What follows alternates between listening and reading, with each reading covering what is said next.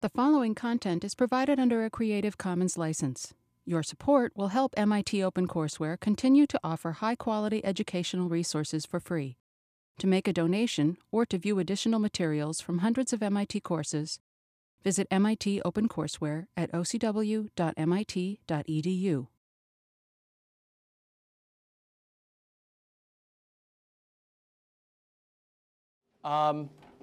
Actually, at the end of class last time, we were talking about what happened with the stock prices of those 4 companies that were engaged in manufacturing parts for the space shuttle. And I didn't realize this, but apparently in some of your other classes, I've been told that you actually did a case on Morton Thiokol and the fact that there were some interesting discussions between the Morton Thiokol and NASA engineers about whether to launch.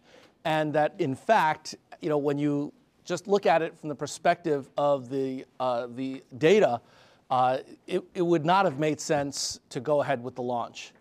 Well, the point about efficient markets is that while it may not be immediately apparent as to what all of the inputs are for coming up with a bottom line price for an asset, the fact is that enormous amounts of information are collected, collated, analyzed, and ultimately reflected in the price, to the point where after a 6-month investigation, it was determined that Morton Thiokol was at fault for the explosion.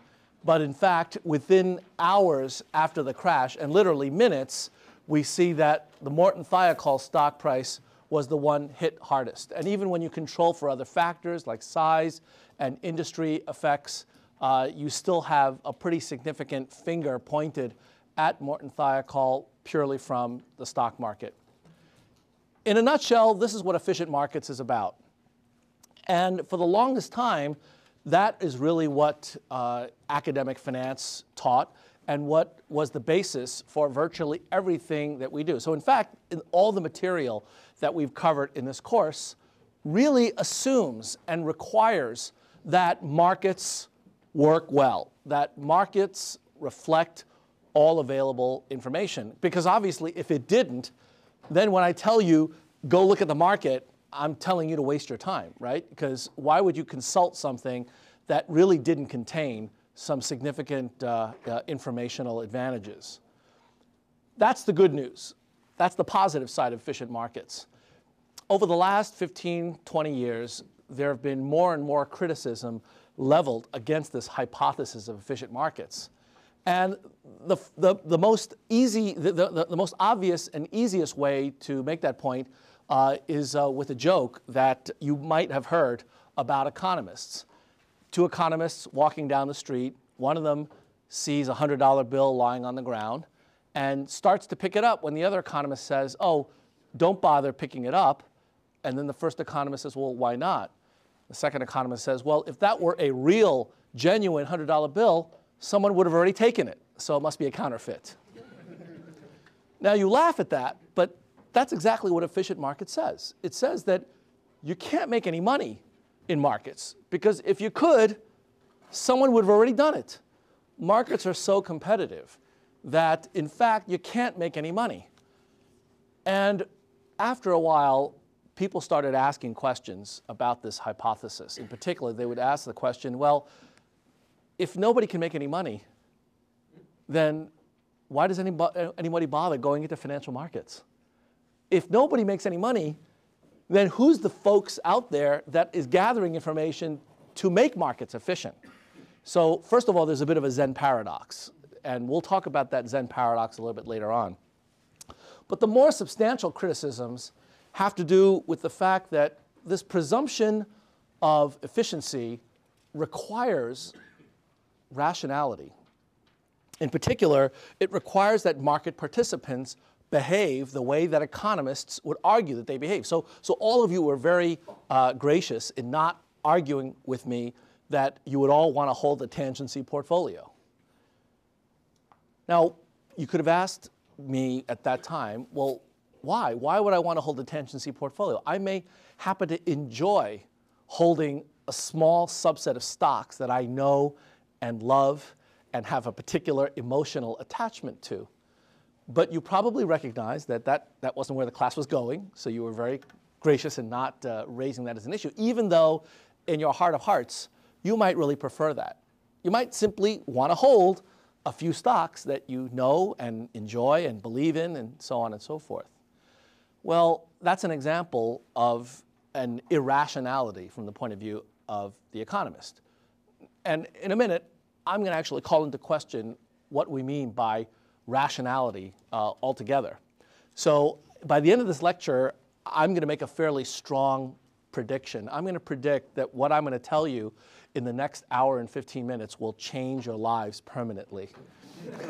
That's a tall order, but you'll let me know. I want in 5 or 10 years, I want you to write me back and tell me whether or not I'm right. I think I am right because I'm going to change the way all of you look at rationality completely. And actually, we're going to do this in the context of your own behavior. All right. So let me tell you where we're going with this. Behavioral finance, the alternative to market efficiency, says that market participants are simply irrational. They don't make decisions the way that economists would presuppose that they do. In particular, they suffer from all sorts of biases. And they're listed here: loss aversion, anchoring, framing, overconfidence, overreaction, herding, mental accounting, and so on. And some of you, I think, may have come across these in some of the other courses that you've taken. If you ever take an experimental psychology course, you would actually see these kinds of examples in pretty intimate detail. When you look down this list and you take seriously what the psychologists are telling us, you would conclude that the human animal is among the stupidest creatures on earth because we engage in all of these kinds of biases. And I want to go through a few examples. Some of you may have already seen this because I actually gave these examples in my introductory talk on finance. And if you have, we'll go through it pretty quickly. But if you haven't, I think you'll be kind of surprised by some of the outcomes. So the loss aversion example is one that I did give in my introductory lecture. How many people have seen this or remember this?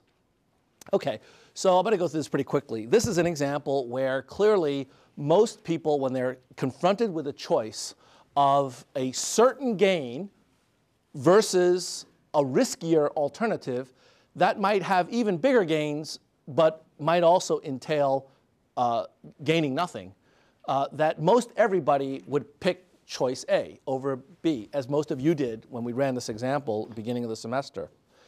So even though B has a higher expected value, more risk, more expected return, like the CAPM says you should have, nevertheless, most of you, as a personal preference, would pick the less risky alternative, A.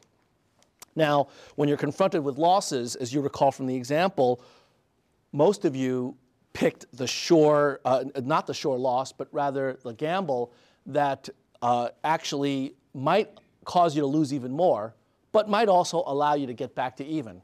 So the reason that these two choices are so interesting is that in the first case of A versus B, you picked the less risky alternative because you were being confronted with gains. But in this case, when you're being confronted with two losses, instead of being consistent and picking the less risky alternative, which, by the way, is the sure loss C, virtually all of you picked the gamble.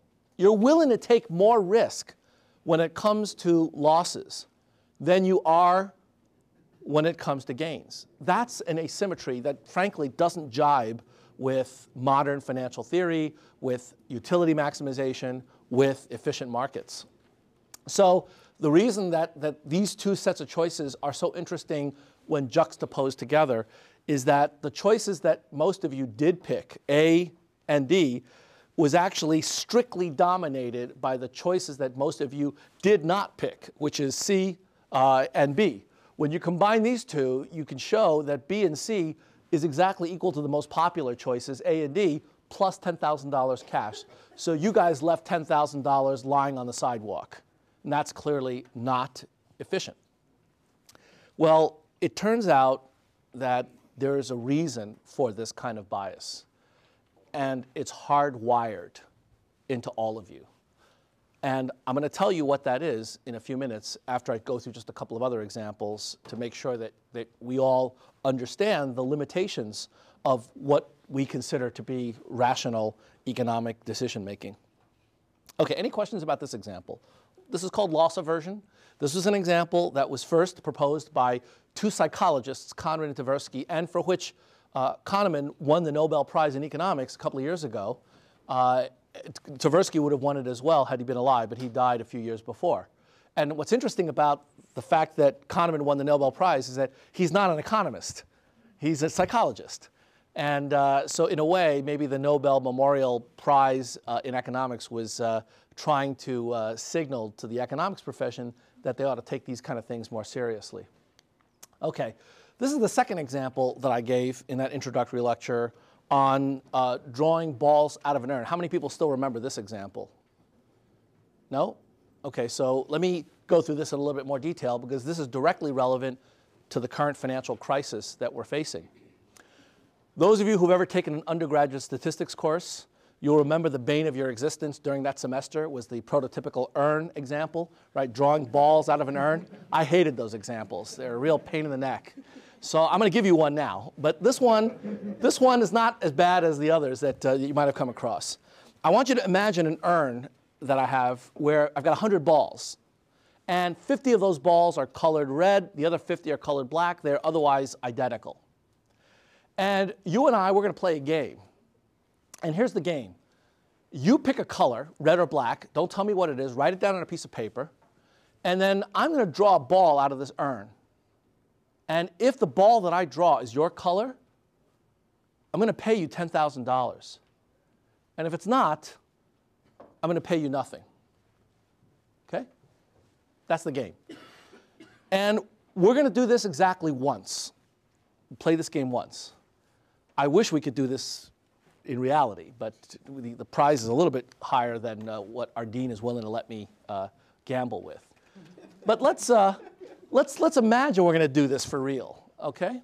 So I want you to tell me, first of all, how many people would be willing to play this game with me for $1? In other words, you pay me $1 and then we'll play this. Yeah, okay, good. How about $1,000?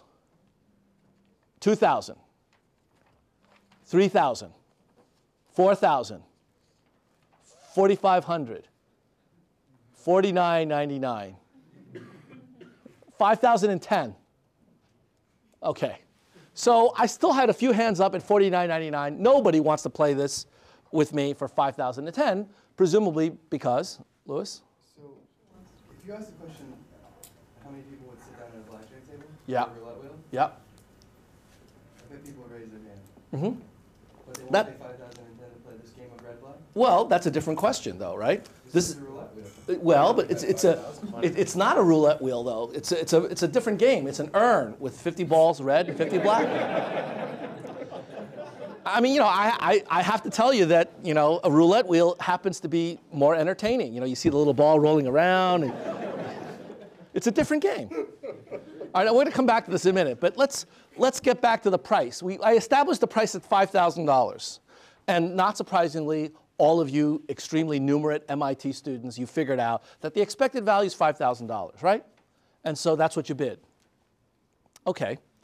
Now, before I go on, let me ask you one other question. Do you have a preference for which color you'd pick? No preference? You sure? Why not? No preference? Okay. It's 50-50, that's right. So there's no reason that you'd have a preference for one or the other. However, I should just let you know that in populations where they do this kind of survey, there's a slight preference for the color red in the population. It's kind of interesting. But, all right, fine. You 50-50, you understand the game. There's no preference. Okay, now we're going to play the exact same game except with urn B. Urn B is identical to urn A in every respect, except that in this case, I'm not going to tell you the proportion. There could be 50-50, red and black, but it could be 40-60, or 70-30, or 85-15, or 100-0. I will promise you that there are exactly 100 balls, and there are at most 2 colors, red and or black. But beyond that, I'll not tell you anything. And now we're going to play the exact same game. Okay? So the question is, first of all, what color would you prefer? You have any particular preference here? Why not? Red. Red. You'd prefer red? Okay, yeah? Go for black because you know that most people prefer red. Well, no, I didn't say most people preferred red. I said there was a slight preference for red. And Ingrid, you seem to fall into that category. And so you prefer black instead. All right, well, we're going to come back to the color later on. But now let me ask you, how much would you pay to play this game with me? Everything else is the same. A $10,000 prize if you get the color that I pick. All right? Do we trust you? What's that? Do we trust you? I don't know. Do you? Well, first of all, what is there to trust? Yes, that I will guarantee. So after the fact, we will verify that there's exactly 100 balls, and it will be at most 2 colors, red and or black, and that's it. No other elements will be introduced. Okay? So that's perfectly verifiable, and we will verify that after the fact, and all prizes are contingent upon that verification. But that's the extent to which you need to trust me. If you're asking whether or not I'm the one that's picking the distribution, then yes, I am. I'm picking the distribution. But I don't communicate with you, and you don't communicate with me ahead of time, other than what I know about you in this class and over the last semester. Okay? So now let's figure out how much this will draw in terms of the price. How many people will be willing to play this game with me once for $1? $1,000, $2,000, $3,000, $4,000, $49.99, $5,010. Okay, so it's about this. You play more. You'd pay more to play this game than the one before. I'm going to come back to that in a minute. That's worth exploring. But before I get back to David, Justin, you were willing to pay the same for both. Why? Well, because the proportion doesn't matter because you pick the color, so it's kind of out of your hands. You know it's either one color or the other color. You know the proportion's already been decided upon, so it should be the same as the previous game. Okay, so you think that the odds are the same in this case as before, even though I'm the one that picks the odds. And you pick it beforehand, and I guess if it was random. Well, no. It's exactly what I just told you. I get to pick the odds. So unless you consider me random. Yeah, we still get to pick the ball. You get to pick the ball. You get to pick the color. Yeah, I pick the ball. I still think it's about 50-50. 50-50. Okay. Mike? Do you pick the odds after we tell you our color? No. It's clearly not. Yeah, no. That's a good point. And no, we won't cheat in the sense that I will not pick the distribution after you tell me what your color is. Okay. Daniel? My point was, you really don't know the probability. So Yeah. even if you have one black ball, since you're drawing, one ball first and it has to match the color, then you have another 99 that are left, so your probabilities are really high at that point. Yeah. Unless you're very unlucky, Yeah. the very first ball is being black, then but it could go either way. Okay. So so what's the bottom line? Do you think it's the same as before, or it's different? Would you bid the same amount to play this game with me? I've ended up bidding the same amount. You did? Okay. Anybody disagree with that? Anybody that would not pay the same? A lot of you didn't pay the same. Yeah, Jen? Well, I would just calculate the worst outcome here Yeah. is worse. It's like 100. Yeah, that's right. Pay $100. That is the worst outcome. I mean, if you pick red, I could have 100 black balls in there, and then you're going to lose no matter what. But that's also the best. Because That's true, yes. If you look at it the other way, it's the best case if you did the opposite. So what do we make of that? Yeah. I think basically to a large extent the probability is the same. Yeah. Because in this case the probability is you're being able to pick the right ball. And that's 50-50, the right color, right? Is it? Is it 50-50 though? That's the question. Yeah. I'm picking the distribution. You're picking the ball, right? Yeah, David? I'm not sure I understand exactly. So, That would explain certain things. Sure, go ahead. Say the real proportion is 50-50, I would pay 5,000. Sure. The real proportion is 0, Yeah. I would pay way more. The real proportion is 1, I Yeah. would pay way more. Yeah, that's right. So, sure, if you knew that this was, if you had an insider's view of what the proportion is, you might pay more. So on average, I would pay more than 5,000. Okay, but do you think you know something then? No, but I would say that I would pay more than 5,000. Why? Why? Only if you had more information. But do you? Do you think you have more information? Even if it's less than 50-50, Yeah. then I would pay more than 5,000. But what if it's more than 50-50? What if it's more than, in other words, what if it's 60-40 against you, as opposed to 40-60 with you?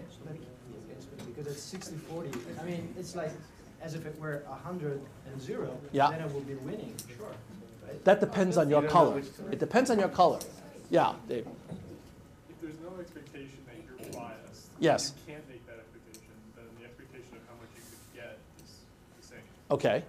So if you're going just on the expectation of what your bias is, Right.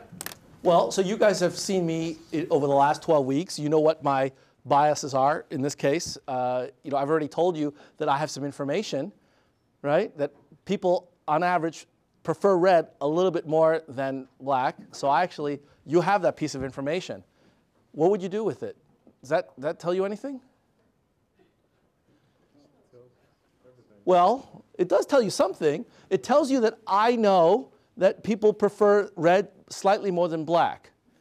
But the problem with that is that you know I know.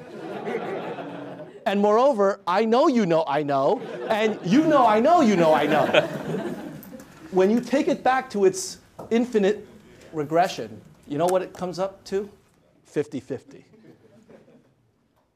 It turns out that mathematically, the odds for this game are literally identical to the odds of the previous game. But it's also the case that when you take these two urns and you auction them off to the public, there is a very, very significant discount in what people will pay for urn B. And we saw this in class. A lot fewer of you raised your hands when we were going to $3,000, $4,000, and $49.99. And you know why? When you ask people, why is it that you would pay less for this urn than the previous one? They'll tell you very plainly it's because, in this case, I don't know what the odds are. I know what the odds are in the previous case, but I don't know what kind of risks I'm dealing with. In most dictionaries and thesauruses, risk and uncertainty are considered synonyms. But in fact, we see here that from a decision-making point of view, when there is uncertainty about your risk, you tend to shy away from that because I don't know what I'm dealing with here. Now, there is one simple mechanism by which all of you in this room could make it impossible for me to somehow strategically pick the worst distribution against you. Anybody tell me what that algorithm is? Yeah. If you just flipped a coin to decide what color you pick? Exactly. If Brian flips his coin, not my coin, if you take your coin and flip it and pick red or black based upon the outcome, there's no way I could possibly do anything to disadvantage you. Now, that's a real interesting conclusion, isn't it? Because what that's telling you is that by injecting uncertainty into a system, you might actually make it more preferable, more fair, by adding randomness in there. And yet when you tell people that, they say, well, that sounds great. I still don't want this. Because I don't want to deal with the uncertainty. And that's hardwired. We as human beings shy away from the unknown. Okay, now take this example and apply it to a non-financial corporation that has toxic assets as part of its balance sheet where you have no idea what the market value is because there is no market, because it's not trading, because you don't know how to evaluate the security because it contains too many parts that you can't figure out what the legal, never mind financial ramifications are for those assets. And you can understand now why people say, oh, wait a minute, I don't want to play. I don't care what it's worth. I don't want to know. I don't want to deal with it because I can't evaluate the risk. That's what's happening in spades today. Shlomi? In the second game, you said that people prefer to pay less. Yeah. Because they don't want to involve with the uncertainty. The uncertainty about the risk. But the uncertainty about the risk is not important. That's right. They don't understand the game. This is the reason why they prefer to pay less. Well, let me put it this way. All of you here, I think, are pretty sophisticated. All of you, by the way, understand the mathematics of this game, I believe, right? There's not that many moving parts. If we were to do an anonymous survey where I forced you to play with me, so in other words, I deducted $5,000 from your payroll. So you're playing with me no matter whether you like it or not. You just paid $5,000. But I did let you choose whether you play with earn A or earn B. I bet you the result, even in as sophisticated an audience as this, is that the vast majority would pick earn A, not earn B. You don't have to raise your hands. I won't put you on the spot. But my guess is that most of you, if not all of you, would end up picking earn A simply because you then can evaluate the uncertainty, whereas with B, you can't. So you're right that mathematically they're the same. But the fact is that we shy away from anything we don't understand. And so what that suggests is that there are layers of risk. In fact, there was an economist many years ago by the name of Frank Knight who was trying to explain how it was that certain people in the economy were so much richer than others. In fact, he was trying to explain the great wealth of the big mega industrialists. These are the folks like, Pierpont Morgan, who was worth, at that time, $100 million, which was an extraordinary amount of wealth. It's the modern day version today is Bill Gates. The question is, should Bill Gates be worth $40 billion or $50 billion? Does that make sense? I mean, is he really that much more valuable in any way than any of us? Why should somebody like that be worth so much more money? And Frank Knight struggled with this because he didn't understand how, from an economic perspective, you could justify it. And he finally came up with the following hypothesis or proposal for why these entrepreneurs make so much money. It's because they are taking on a kind of randomness that is not quantifiable. In other words, there's two kinds of randomness in Frank Knight's perspective. One is risk. Risk is quantifiable. For example, mortality rates.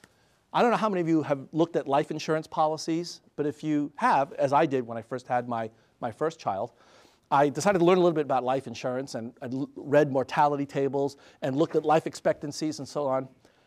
And I found it enormously depressing because it turns out that if you tell me 15 facts about your life, with those 15 facts, I can actually pinpoint your life expectancy to within plus or minus 5 years with an enormous degree of accuracy. And as far as I'm concerned, that's much more information than I need. I don't need to know when I'm going to die. Think about it. Actually, as economists, we always say the more information you have, the better. Do you really believe that? Do you want to know when you're going to die? If I had that information, would you want me to tell you when you're going to die? The specific day and time? Would you like to know? Think about that. Well, it turns out with these mortality tables, whether or not you've ever smoked, do you drink, what kind of car do you drive, have you ever had an accident? There are these 15 or 20 questions that once you answer them, you get put into a box. And that box has a life expectancy that ends up being pretty darn accurate. Now, the point of this is that the life insurance business is not currently a growth business. I don't think anybody here is dying to graduate from Sloan to start a life insurance company. Why is that? It's because there's not that much profit left, given that it's relatively well understood how to forecast mortality rates. And once you forecast them, you can price the insurance in such a way that you'll be slightly profitable, and that's pretty much all you're going to do. So the profit opportunities for the kinds of randomness that you can define very precisely, like mortality tables or property and casualty insurance, there's not a lot of profit in that anymore. Maybe for the first person who did it Yes, there was. But by that time, at that time, there wasn't a lot of data on this. Okay, so Knight said that you don't get rewarded with untold sums of wealth for taking on risk. What you get rewarded for with untold sums of wealth is for taking on uncertainty. Uncertainty is what Frank Knight called the risk that nobody can parameterize. So nanotechnology, who the heck knows whether or not that's going to pay off? We don't even know what that is or whether it's really a business. That kind of uncertainty, if you're willing to take that on, then there are those who will make literally billions of dollars. And so the profits that economists would argue have to be in equilibrium, zero, right? Zero profit condition is typically what an economic equilibrium consists of. Zero profit only applies to the risks that can be parameterized, that can be well understood. And the point is that the human tendency is to shy away from the uncertainties of life. We don't like things we don't understand, and we will shrink from those. So if you are wired in a different way to be willing to take those kinds of risks, you're going to get paid huge sums of money for that. Mike? In terms of the zero-sum game of it, what about the Silence of the Cemetery? The Bill Gates is offset by the thousands of entrepreneurs who failed and are worth nothing. Yeah. So on average, they're all normal. Well, that may be true that on average it all works out, but the point is that why do you have such a huge disparity for certain kinds of randomness, whereas for other kinds of randomness you have a nice bell curve? In other words, why do you have this kind of tail risk going on? The tail risk that you're talking about, the silence of the cemeteries, the fact that for every one Bill Gates you've got several million failed entrepreneurs, is because people are taking on the kind of randomness that nobody knows how to quantify. That's the argument. So it's consistent with that perspective, okay? So that's why VCs and entrepreneurs, those of you who want to do your startups, I wish you great success. And in this classroom, I will bet that at least one of you will be a billionaire in 15 years. And I want to get to know you very well between now and then. But the downside, which all of you should know, the downside is that for the rest of the entrepreneurs that don't make $1 billion, you'll make nothing. Zero. You'll lose everything. Now, you know, that's a reasonable trade-off if your particular psychological makeup enjoys that kind of a thrill. But it's not for everybody. And that's why people get paid what they get paid, right? So there is some logic to this kind of puzzle. By the way, this particular example was developed also by a psychologist by the name of Ellsberg. And it's called the Ellsberg paradox, because this is a situation where despite the fact that the odds are the same, people don't like the uncertainties. And to me, and to a lot of evolutionary biologists and neurophysiologists, this is not surprising, because we are hardwired to stay away from stuff we don't know, because it's the stuff you don't know that can kill you. And from an evolutionary perspective, it makes a lot of sense. Question? I feel like a big part of what got us into this whole mess is that this sort of wiring came unwired. Yeah. People actually were chasing stuff they didn't know. Yeah. And paying more for it. Well, I think it's not so much they were chasing what they didn't know, but rather they were chasing stuff that they thought they knew that in fact they didn't. So we're going to come back to that. Let me hold off on that for just 15 minutes, and we're going to take that head on when we actually look at the applications to finance. Zeke? I think there's also like an Irish jig version of this as well, and because there's also not doing your homework, yeah, taking on some uncertainty, whereas you could be taking risks. Sure, absolutely. It's possible that this kind of risk is non-systematic risk, and there's nothing that says that you ought to get compensated for that, except for the fact that if you're talking about very, very, very unusual kinds of technologies or businesses that nobody really understands or is able to take on, that's where the multi-billion-dollar paydays are going to come from. It's not going to come from starting up a newsstand or setting up another restaurant or selling coffee. Well, coffee maybe, let me take that back because we have some counterexamples. But the point is that if it's commoditized, if everybody understands how to do it, then the profits ultimately are going to get bid down to zero. Okay, yeah. But then you've also brought to attention, Warren Buffett's divergence from the normal conventions of, yeah, finance theory, right? And then he says, if you don't understand it, don't touch it. Mm-hmm. Right? So that's a huge uncertainty factor. But yet he's still kind of right. That's right. He may have made money in other ways, not necessarily by taking risks that nobody else understood, but rather by being early in taking advantage of opportunities that other people didn't see. So there's more than one way to make a lot of money. And we'll talk a bit about that at the end when I talk about how evolutionary pressures ultimately allow businesses to fail and succeed. So I'll come back to that. Any other questions about the example, though? OK, so we've got two examples of irrationalities that all of us seem to possess. And the third example that I give is one that I think you have seen, which is this video clip of this gorilla, right? This is a clear example where we are all hardwired to see certain things that we are looking to see. And when we're not looking for other things, we don't see them at all. And this final example I give because it provides, I think, incontrovertible evidence that human cognitive abilities are limited.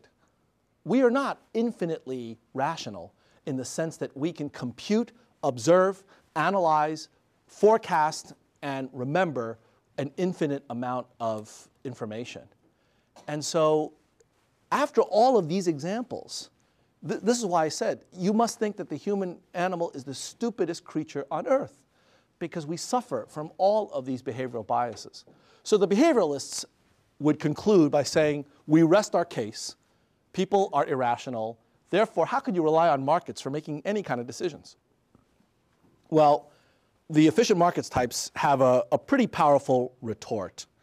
And the powerful retort comes in the form of what's known as the Dutch book theorem. This is an example that I also give to try to illustrate how it could be that even though there are crazy people some of the time and certain people that are crazy all of the time, that nevertheless the smart money will win.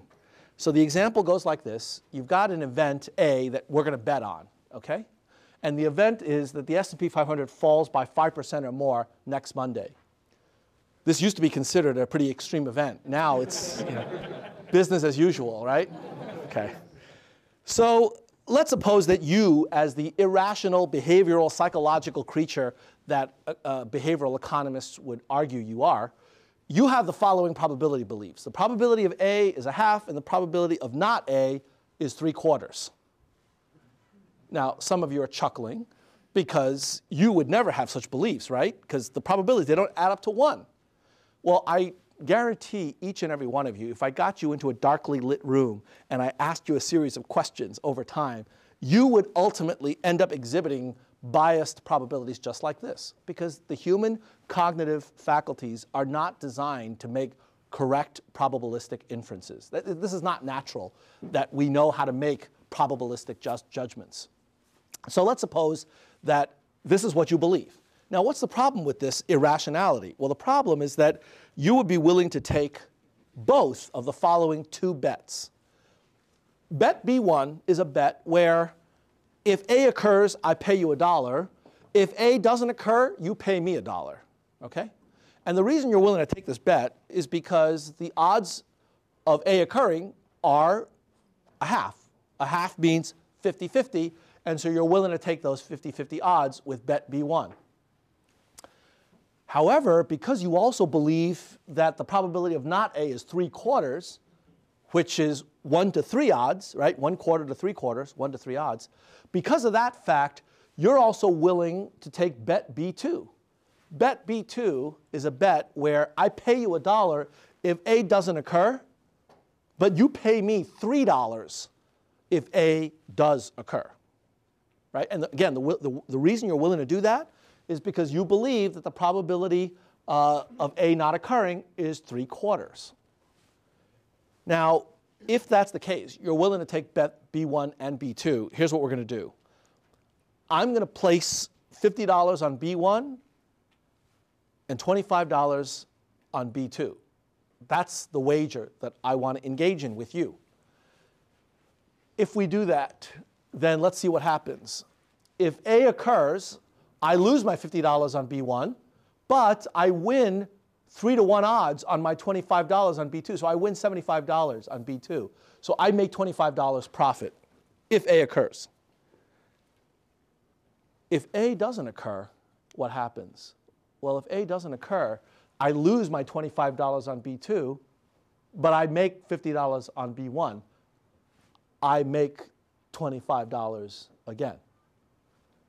Heads I win, tails you lose. No matter what happens, I make $25.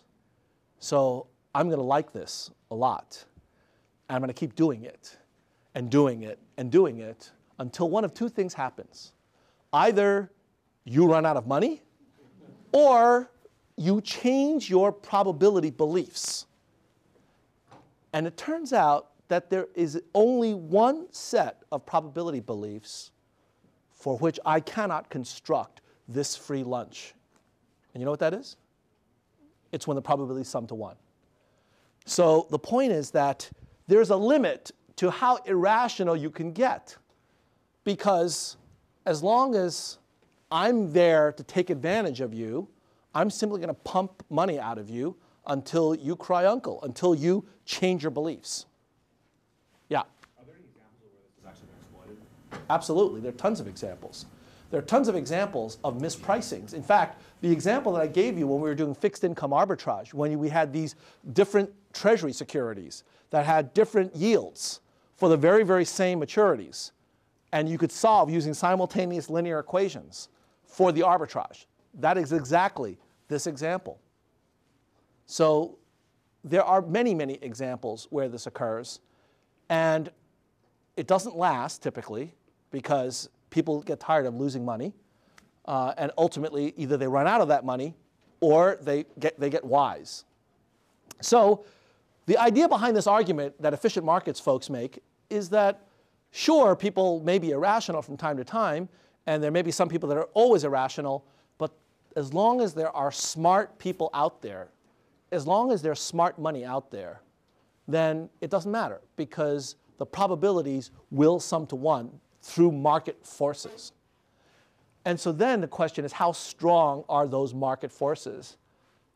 And I would point to the current crisis to tell you that those market forces, while they sound good on paper and at a place like MIT, I promise you that what John Maynard Keynes said decades ago is still true, which is the market can stay irrational much, much longer than you can stay solvent.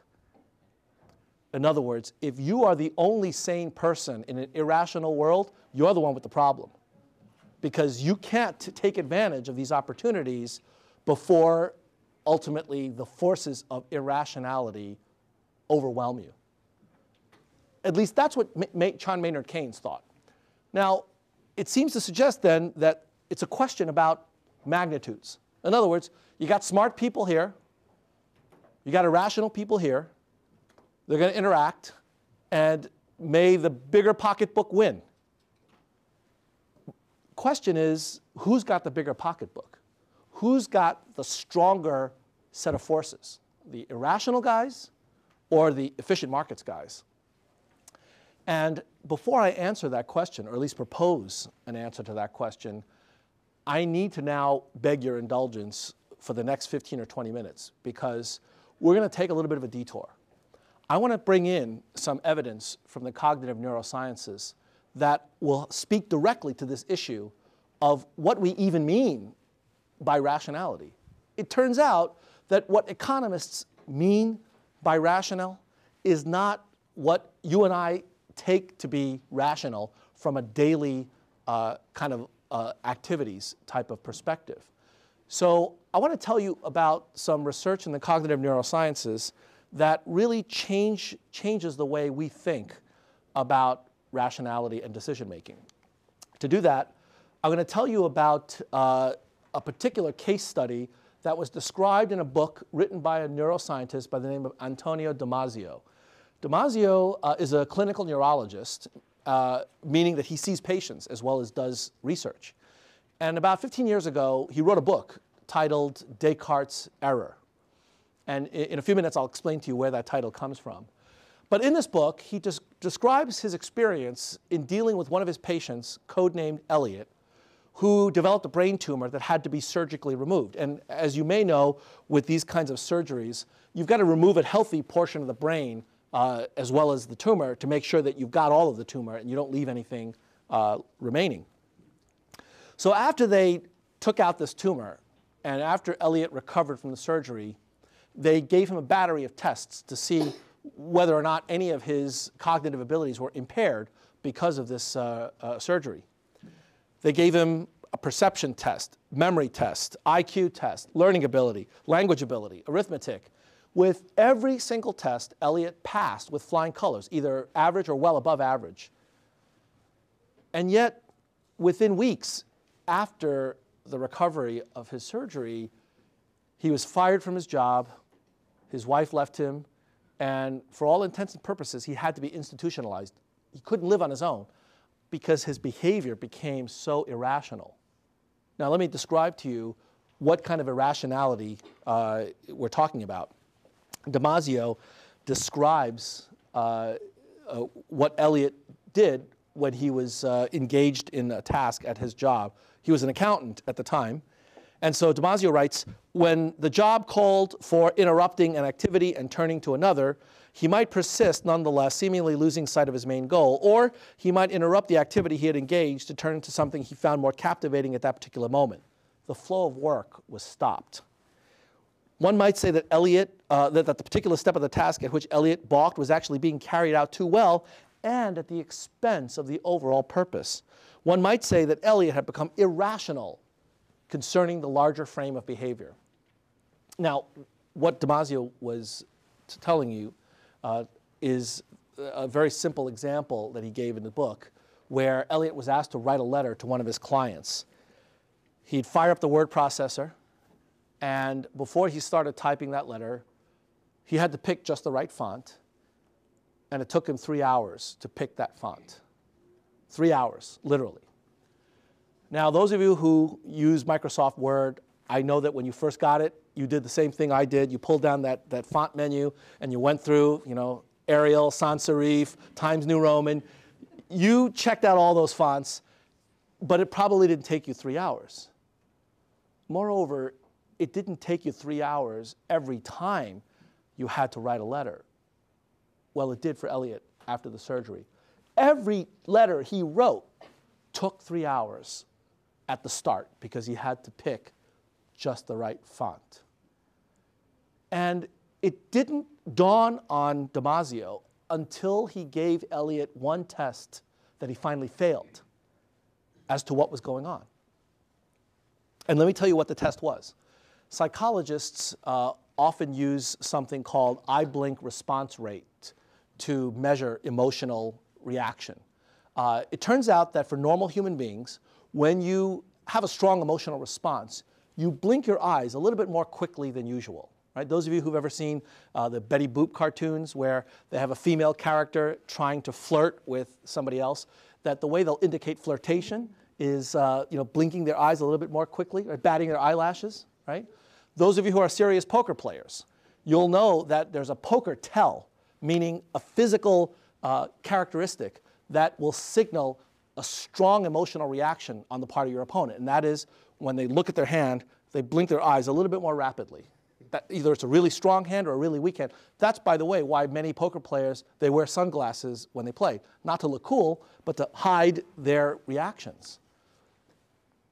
What they do is they take a subject and put them in front of a computer screen, attach electrodes to their eyelids to measure how quickly they're blinking their eyes, and they show the subject strong, emotionally charged images, things like pornography or scenes from Nazi concentration camps.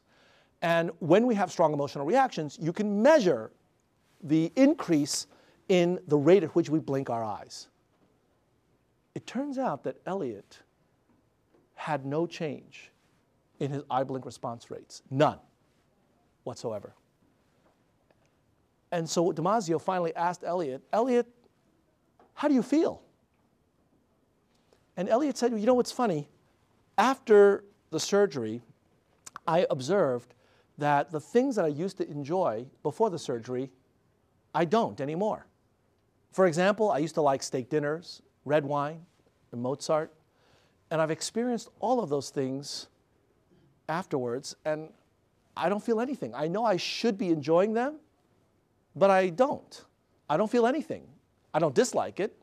I just don't really enjoy it as much as I know I should. Now, I don't know how many of you have had that kind of reaction. I have fairly recently. You know, my 8-year-old son and I were at the supermarket the other day, and I was going by the candy aisle, and I noticed that there were Cracker Jacks on the shelf. I don't know how many of you know what they are. Peanut-coated popcorn candy and a prize, right? Well, I loved Cracker Jacks when I was 8 years old. I remember that very distinctly, you know, just really enjoying it. So I decided I was going to get some for my 8-year-old.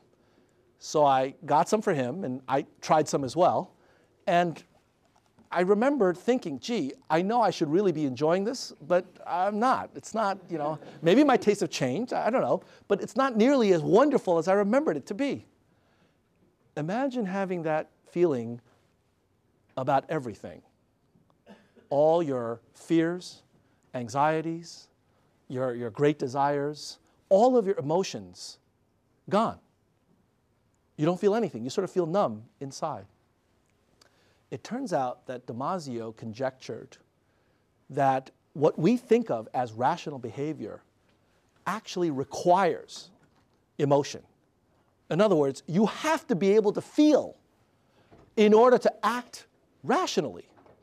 Now, that's really very different from the typical kind of impression where rationality is at one end of the spectrum and emotion, fear and greed are at the other end of the spectrum. This is Descartes' perspective on the world. This is why the book is titled Descartes' Error. He's arguing that Descartes got it all wrong, that in fact emotion is the opposite side of the same coin. If you can't feel, then you can't be rational. So this calls into question what we think of as rationality. And I'm going to beg your indulgence for another 5 minutes as I tell you more about the neurophysiological basis for this observation. It turns out that the part of the brain that they took out from Eliot with his tumor is the part that was responsible for emotional reaction. And there have been a number of theories that have been developed now about how the brain works. So I want to describe probably the most popular theory, at least as of about 10 years ago. And you'll get a better understanding for what's going on. And this is the part that I think it will change your lives. So it turns out that the brain, which is pictured here in cross-section, is not nearly the homogeneous organ that we often take it to be. It turns out that the brain is comprised of different components. And a neuroscientist by the name of Paul MacLean, about 10 years ago, came up with what's now called the triune model of the brain, which decomposes the brain into 3 separate components. The first component is located at the bottom of the brain. It's also known as the brain stem. It's the part of the brain that sits on top of your spinal cord, and all of the nerves that go up through your spinal cord attaches into that brain stem. And neuroscientists have determined that the brain stem is responsible for all of the sort of bodily functions that you take for granted and typically you cannot control unless you're a Zen Sufi master. Things like heart rate, breathing, body temperature regulation, things that we need for basic survival. And MacLean called the brainstem the reptilian brain because this is the part of the brain that we have in common with virtually all vertebrates. Reptiles, mammals, anything with a spinal cord will have a brainstem sitting on top of that. And from an evolutionary perspective, it is the oldest part of the brain and the part that really controls the very most primitive functions of life. The second part of the brain that MacLean identified is the middle part, known as the midbrain, or what MacLean called the mammalian brain. This is the part of the brain that we share only with warm-blooded creatures, with mammals. So reptiles don't have this. And it's evolutionarily somewhat later in development than the reptilian brain. And this part of the brain is responsible for emotional reaction, for social behavior, for fear and greed, love, sexual attraction. Now you might ask, well, you know, how do neuroscientists know this? Well, the way that they've discovered this, and it's only been over the last couple of decades, is they take a subject and they put him in an MRI machine. All of you, I think, know what an MRI is, right? Magnetic resonance imaging. And instead of taking a snapshot, what neuroscientists will do is to take a series of snapshots over many, many milliseconds and eventually put together a movie of your brain. Now, the reason that's interesting is because blood contains iron, and iron shows up on an MRI. So when they take a movie of your brain, they see the blood flowing in your brain. And while a subject is in there, they will impose certain kinds of stimuli on that subject and see where the blood goes. So for example, they ask you to lie in the magnet, and you're lying there, and they are taking a movie of your brain, and while you're lying there peacefully, they'll take a needle and they'll stab you with it, and you go, ow. And what they'll show is the blood flows to one very specific region in the brain. That region is the pain center of the brain, or at least that's how they identify. So when you feel pain, and they'll stab you in lots of different parts of the body, and they'll show that it all leads to activation of that little pain center. So they'll say, fine, pain is identified in that particular region. Now, the third part of the brain, the last part that McLean identified, is actually what we think of as the brain. It's that gray matter, the curly coils. It turns out that that's not solid, but that's like a blanket that sits on top of the midbrain. And that part of the brain is actually unique to Homo sapiens and certain great apes. So this is called the hominid brain. And from an evolutionary perspective, it is the newest part of the brain. So it's often called the neocortex, the newest part of that brain. Using MRI techniques, neuroscientists have been able to deduce that this part of the brain is responsible for language ability, mathematical ability, and logical deliberation, what we think of as the higher thought functions of humans. It resides in that neocortex. Now, why am I telling you all this? Well, because it turns out that these three components of the brain, they end up working in different ways. In fact, they have different priorities. What do I mean by that? Well, let me give you an example. Suppose, God forbid, you're in a car accident, you're bleeding, and your body starts to shut down. You go into shock. And one by one, your organs begin to fail.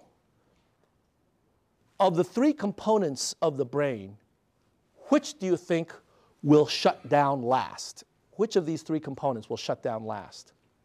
Yeah. Reptilian? The reptilian, that's right. Why? It's responsible for your basic functions of... Exactly. Once your reptilian brain shuts down, that's bye-bye. That's the end, right? So this explains why you can lose consciousness but still breathe.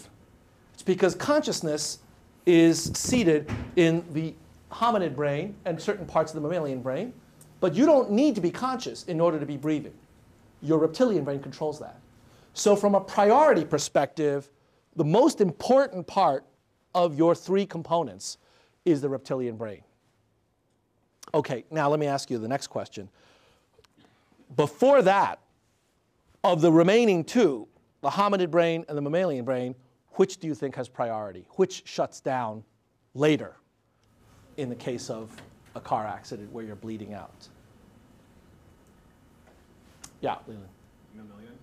That's right. Why? That's what I think where fight or flight is.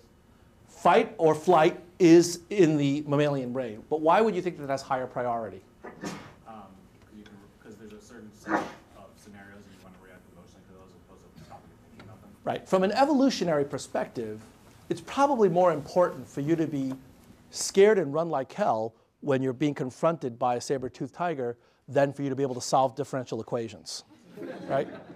Even if you're from MIT. And so as a result, from an evolutionary standpoint and more importantly from a physiological standpoint, the mammalian brain has priority over the hominid brain. Now, neuroscientists have documented that this kind of hard wiring is even more significant than we had thought. Let me explain why. They did the following experiment.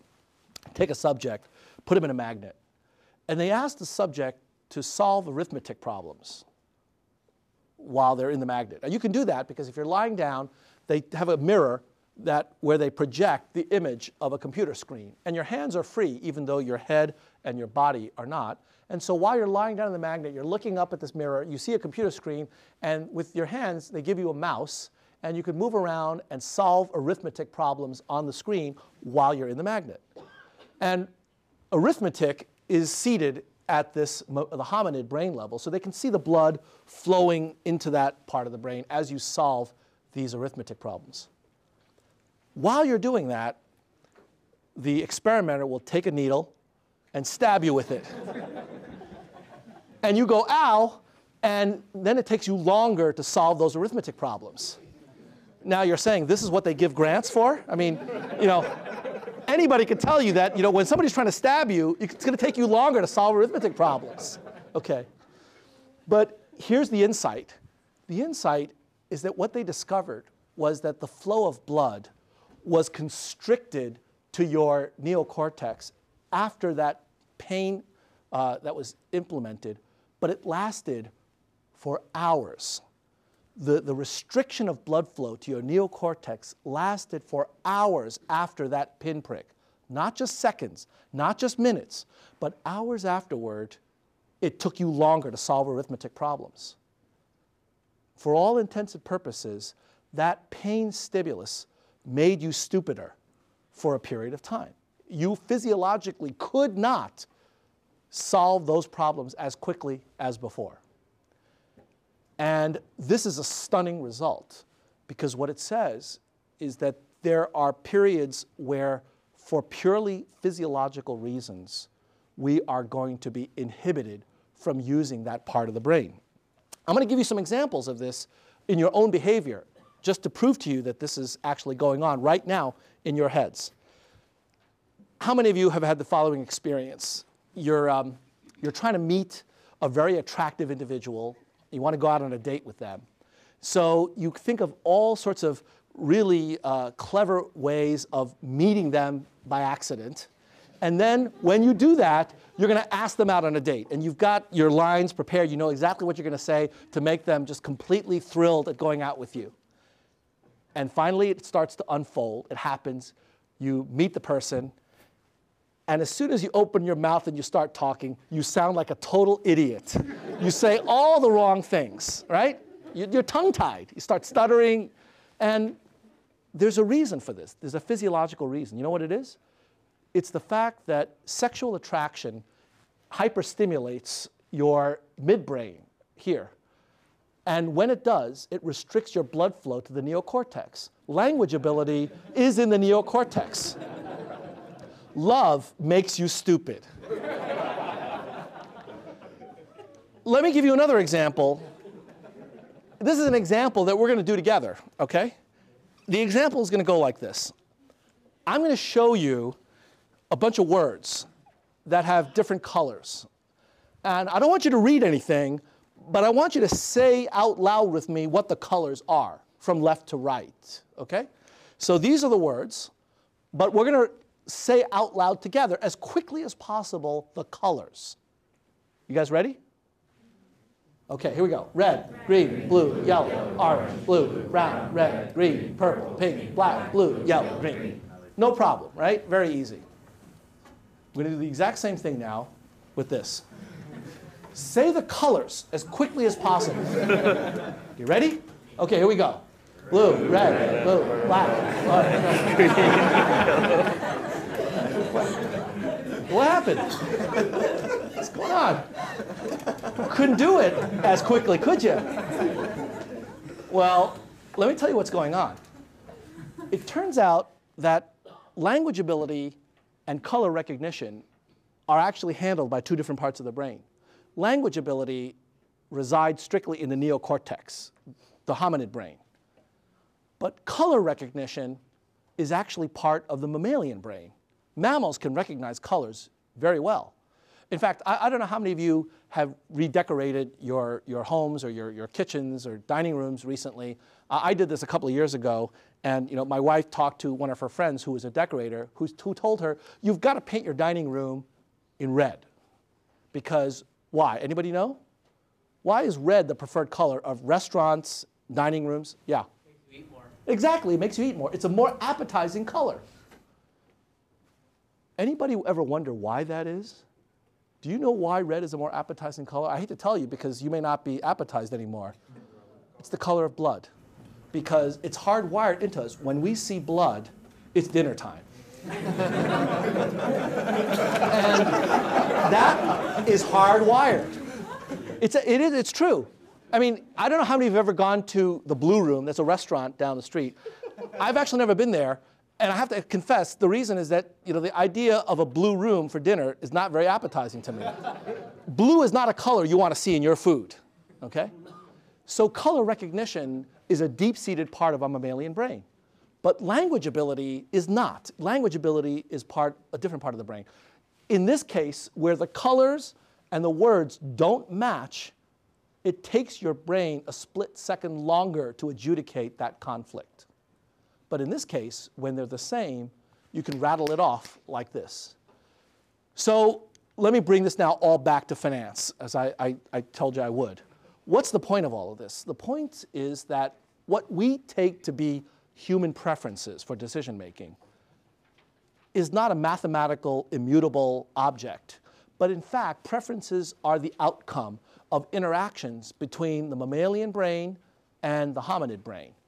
And what we think of as basic decision making requires the proper balance of the two.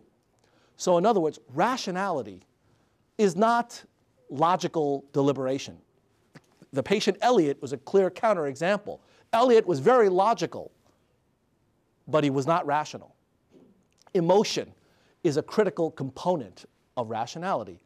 But too much emotion, and you get stupid, as the case with falling in love, or in the case of overwhelming emotional stimulus, cutting off blood flow to your neocortex.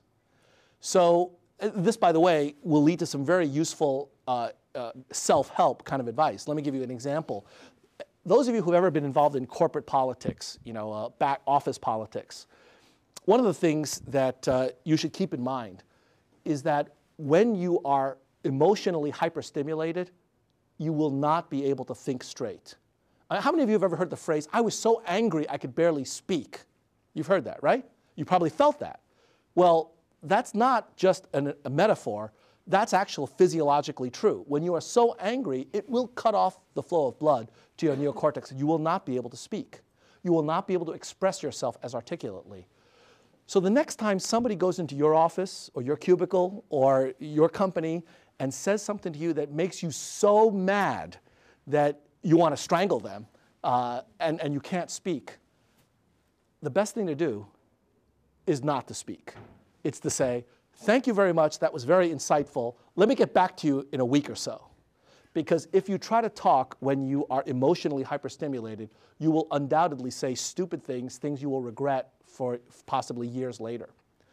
And this is a direct outcome of this neurophysiological research. Our preferences are the sum total of these interactions. Therefore, they are not stable over time, nor are they stable over circumstances. Right? You are not the same person that you were 10 years ago. And many of you who are going to be facing losses of one kind or another, you lose a parent, you lose a spouse or a child, you will not be the same person after that event as before. It will change you because it will change the balance between your hominid brain and your mammalian brain. And unless you bring those back into balance, you're going to be making decisions differently. So if there's any advice that I have for you about how to take this information and use it, it's to keep your eyes on the objective. In other words, decide what you want to achieve, and then ask yourself at every step of the way, is my current actions about to help or hinder those objectives? If you're driving home from work one day and somebody cuts you off and you want to give them the finger and ram your car into them, ask yourself, will that help you achieve your objective of getting home without any incident or not? If it doesn't, you probably shouldn't do it, even though it'd feel really good to do that. Okay?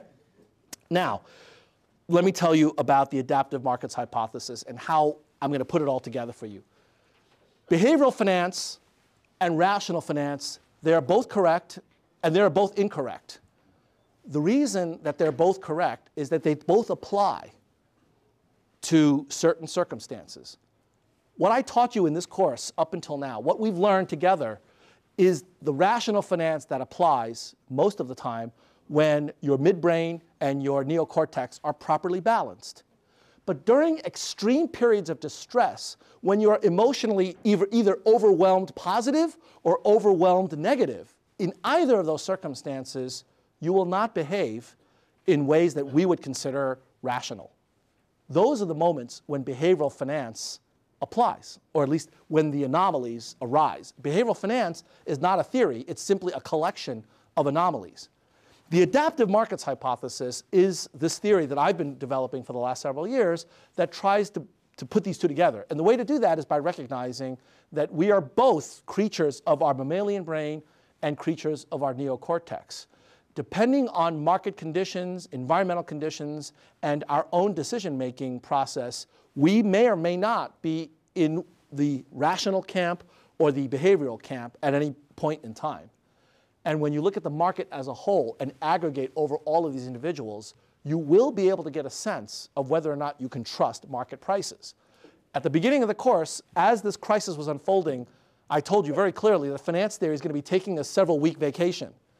What I was getting at is that right now, all of us are being hyperstimulated in our midbrains. We are all scared to death as to what we're going to read about. You know, there was a time during this course where I was really not looking forward to the weekends because something always seemed to be going on the weekends. And Monday I'd have to come tell you, well, gee, this bank is gone and that investment bank is no more. And it was a very stressful period. It still is. Decision making is going to be affected by that. So we develop heuristics, rules of thumb, to balance out our neocortex and our mammalian brain. We come up with not theoretical optimization algorithms, but we come up with rules of thumb. And the idea behind the adaptive markets hypothesis is that these rules of thumb evolve over time as they either succeed or they fail.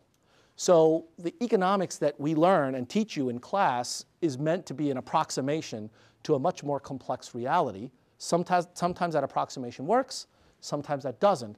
And the only way to really understand which it is to try to get a sense of how this evolutionary process works. In particular, where do these various different kinds of rules of thumb come from? And to do that, I'm going to tell you about one last thing, and then we're going to conclude, which is that evolutionary forces are really what drives the success or failure of these rules of thumb. And I want to give you an example of these kinds of rules of thumb and how adaptation works. And to do that, I'm going to tell you about a personal example that has to do with a problem that I solve every day. And it's a problem that I think you have as well. And I'm going to tell you about how my heuristic developed over the years. The problem that I'm going to talk about is the problem of getting dressed in the morning. Okay? Every morning, all of us have to get dressed. And to give you a sense of the challenges that I face in my process of getting dressed, I have to tell you about my wardrobe. So here's my wardrobe. I've got 5 jackets, 10 pairs of pants, 20 ties, 10 shirts, 10 pairs of socks, 4 pairs of shoes, and 5 belts. Now, you might argue that's a rather limited wardrobe. However, if you took the time to compute the combinatorics, you would see that I have 2 million unique outfits in my wardrobe. Now, granted, not all of them are of the same fashion content. They're not all equally compelling from the fashion perspective. So I've got an optimization problem. I've got to figure out which is the right outfit for the right occasion. Suppose it takes me 1 second to evaluate the fashion content of an outfit. How long would it take me to get dressed every day? Well, if you do the math, it turns out it would take me 23.1 days to get dressed. Now, clearly, I don't take that long to get dressed. So how do I do it? Do I have some superhuman optimization algorithm up my sleeve? No. It turns out I use a heuristic, a rule of thumb. And you might say, well, where did you get that rule of thumb? I'll tell you. When I was 6 years old, growing up in Queens, New York, at that time, the superhero of the day was Superman. Everybody watched Superman on TV, comic books, and so on. And some clever marketing genius figured out that if you put a Superman emblem on a jacket, you could sell a lot of them to 6-year-old kids. And growing up in a single household, single family, single parent household, we didn't have a lot of extra cash, so it took me weeks to nag my mother to get me this jacket. Weeks and weeks of daily nagging. And finally, after weeks of nagging, she relented and she agreed to buy me this jacket. And I remember vividly, Friday afternoon after school, she got home from work, I waited for her, we went to Alexander's, bought the jacket. I spent the whole weekend wearing this thing, day and night. I was wonderful. And Monday morning, I got up extra early, really excited to go to school with this jacket. I looked in the mirror, did all my action poses, and looked at myself. And by the time I was done with that, I was 15 minutes late for school. And I needed a note from my mother to get into class. And I remember vividly walking into the classroom, going up to the front of the room, giving the teacher the note, walking back to my seat, all the other kids already sitting down, reading, snickering at me, and I was completely mortified. And you know I must be mortified because 42 years later, I still remember this exactly. And you know what? From that day on, it never took me more than 5 minutes to get dressed. Ever. Never. So I solved my problem based upon very strong negative feedback. You see how it works? I have a new heuristic for getting dressed in the morning. But that new heuristic only came about after some very strong negative emotion. If I was like Elliot and I never had any negative feedback, I'd go on taking hours to get dressed every morning instead of getting dressed in 5 minutes like I do now. Now, somebody else, let's say a movie star like Tom Cruise, I suspect that Tom Cruise spends a lot more than 5 minutes getting dressed in the morning. In fact, he probably spends more time coiffing his hair than I spend coiffing my hair. And there's a reason for that. For him, it makes sense. That heuristic, for him, makes sense in his context, not in my context. All of us, we engage in these heuristics that are adaptive to the particular situation at hand. So the adaptive markets hypothesis acknowledges that people make mistakes, but they learn and they adapt, assuming this balance between emotion and logical deliberation. So there are a number of very practical implications for this, some of which suggest that the CAPM does not work and should not work except during certain periods of the market. So what we've learned together in this course describes 80 to 90% of what happens in markets. But there's another 10 or 20% of extreme and unusual market conditions that makes this field a lot more challenging than you might otherwise think. And that's the part that I want you to keep in mind. We're not going to talk about that anymore in this course, or in 402, or in 433, or in 434, or 437. We don't talk about the messy part of finance because it's still currently being developed. In fact, as I told you at the very beginning, you're not going to find any textbook versions of the adaptive markets hypothesis. The only person you'll ever find talking about it right now is me, unfortunately. Hopefully that will change over time, but this is still under development. But just keep in mind that the theories that you've learned apply not all of the time. Most of the time, they apply and they're useful. But they are an approximation to a much more complex reality. And that reality will incorporate lots of other phenomenon, which we described here, and which I'll talk a bit more about on Monday. OK, so let me stop here, since we're just about out of time. Any questions? No? Yes? So, I was wondering, in my case, for example, if I have an exam, I tend to notice that I will be way more productive at learning, Yes. day before, 2 days before. Yes.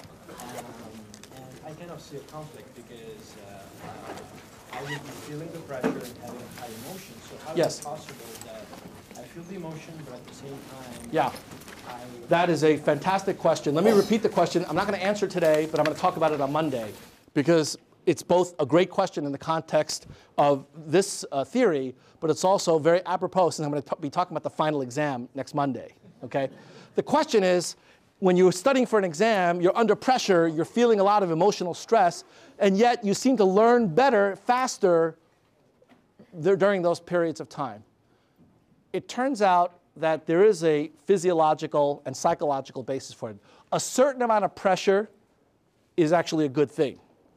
But the question is, what is that certain amount? Any more than that, and then you'd be a basket case. So we're going to talk about that on Monday. All right? Thanks.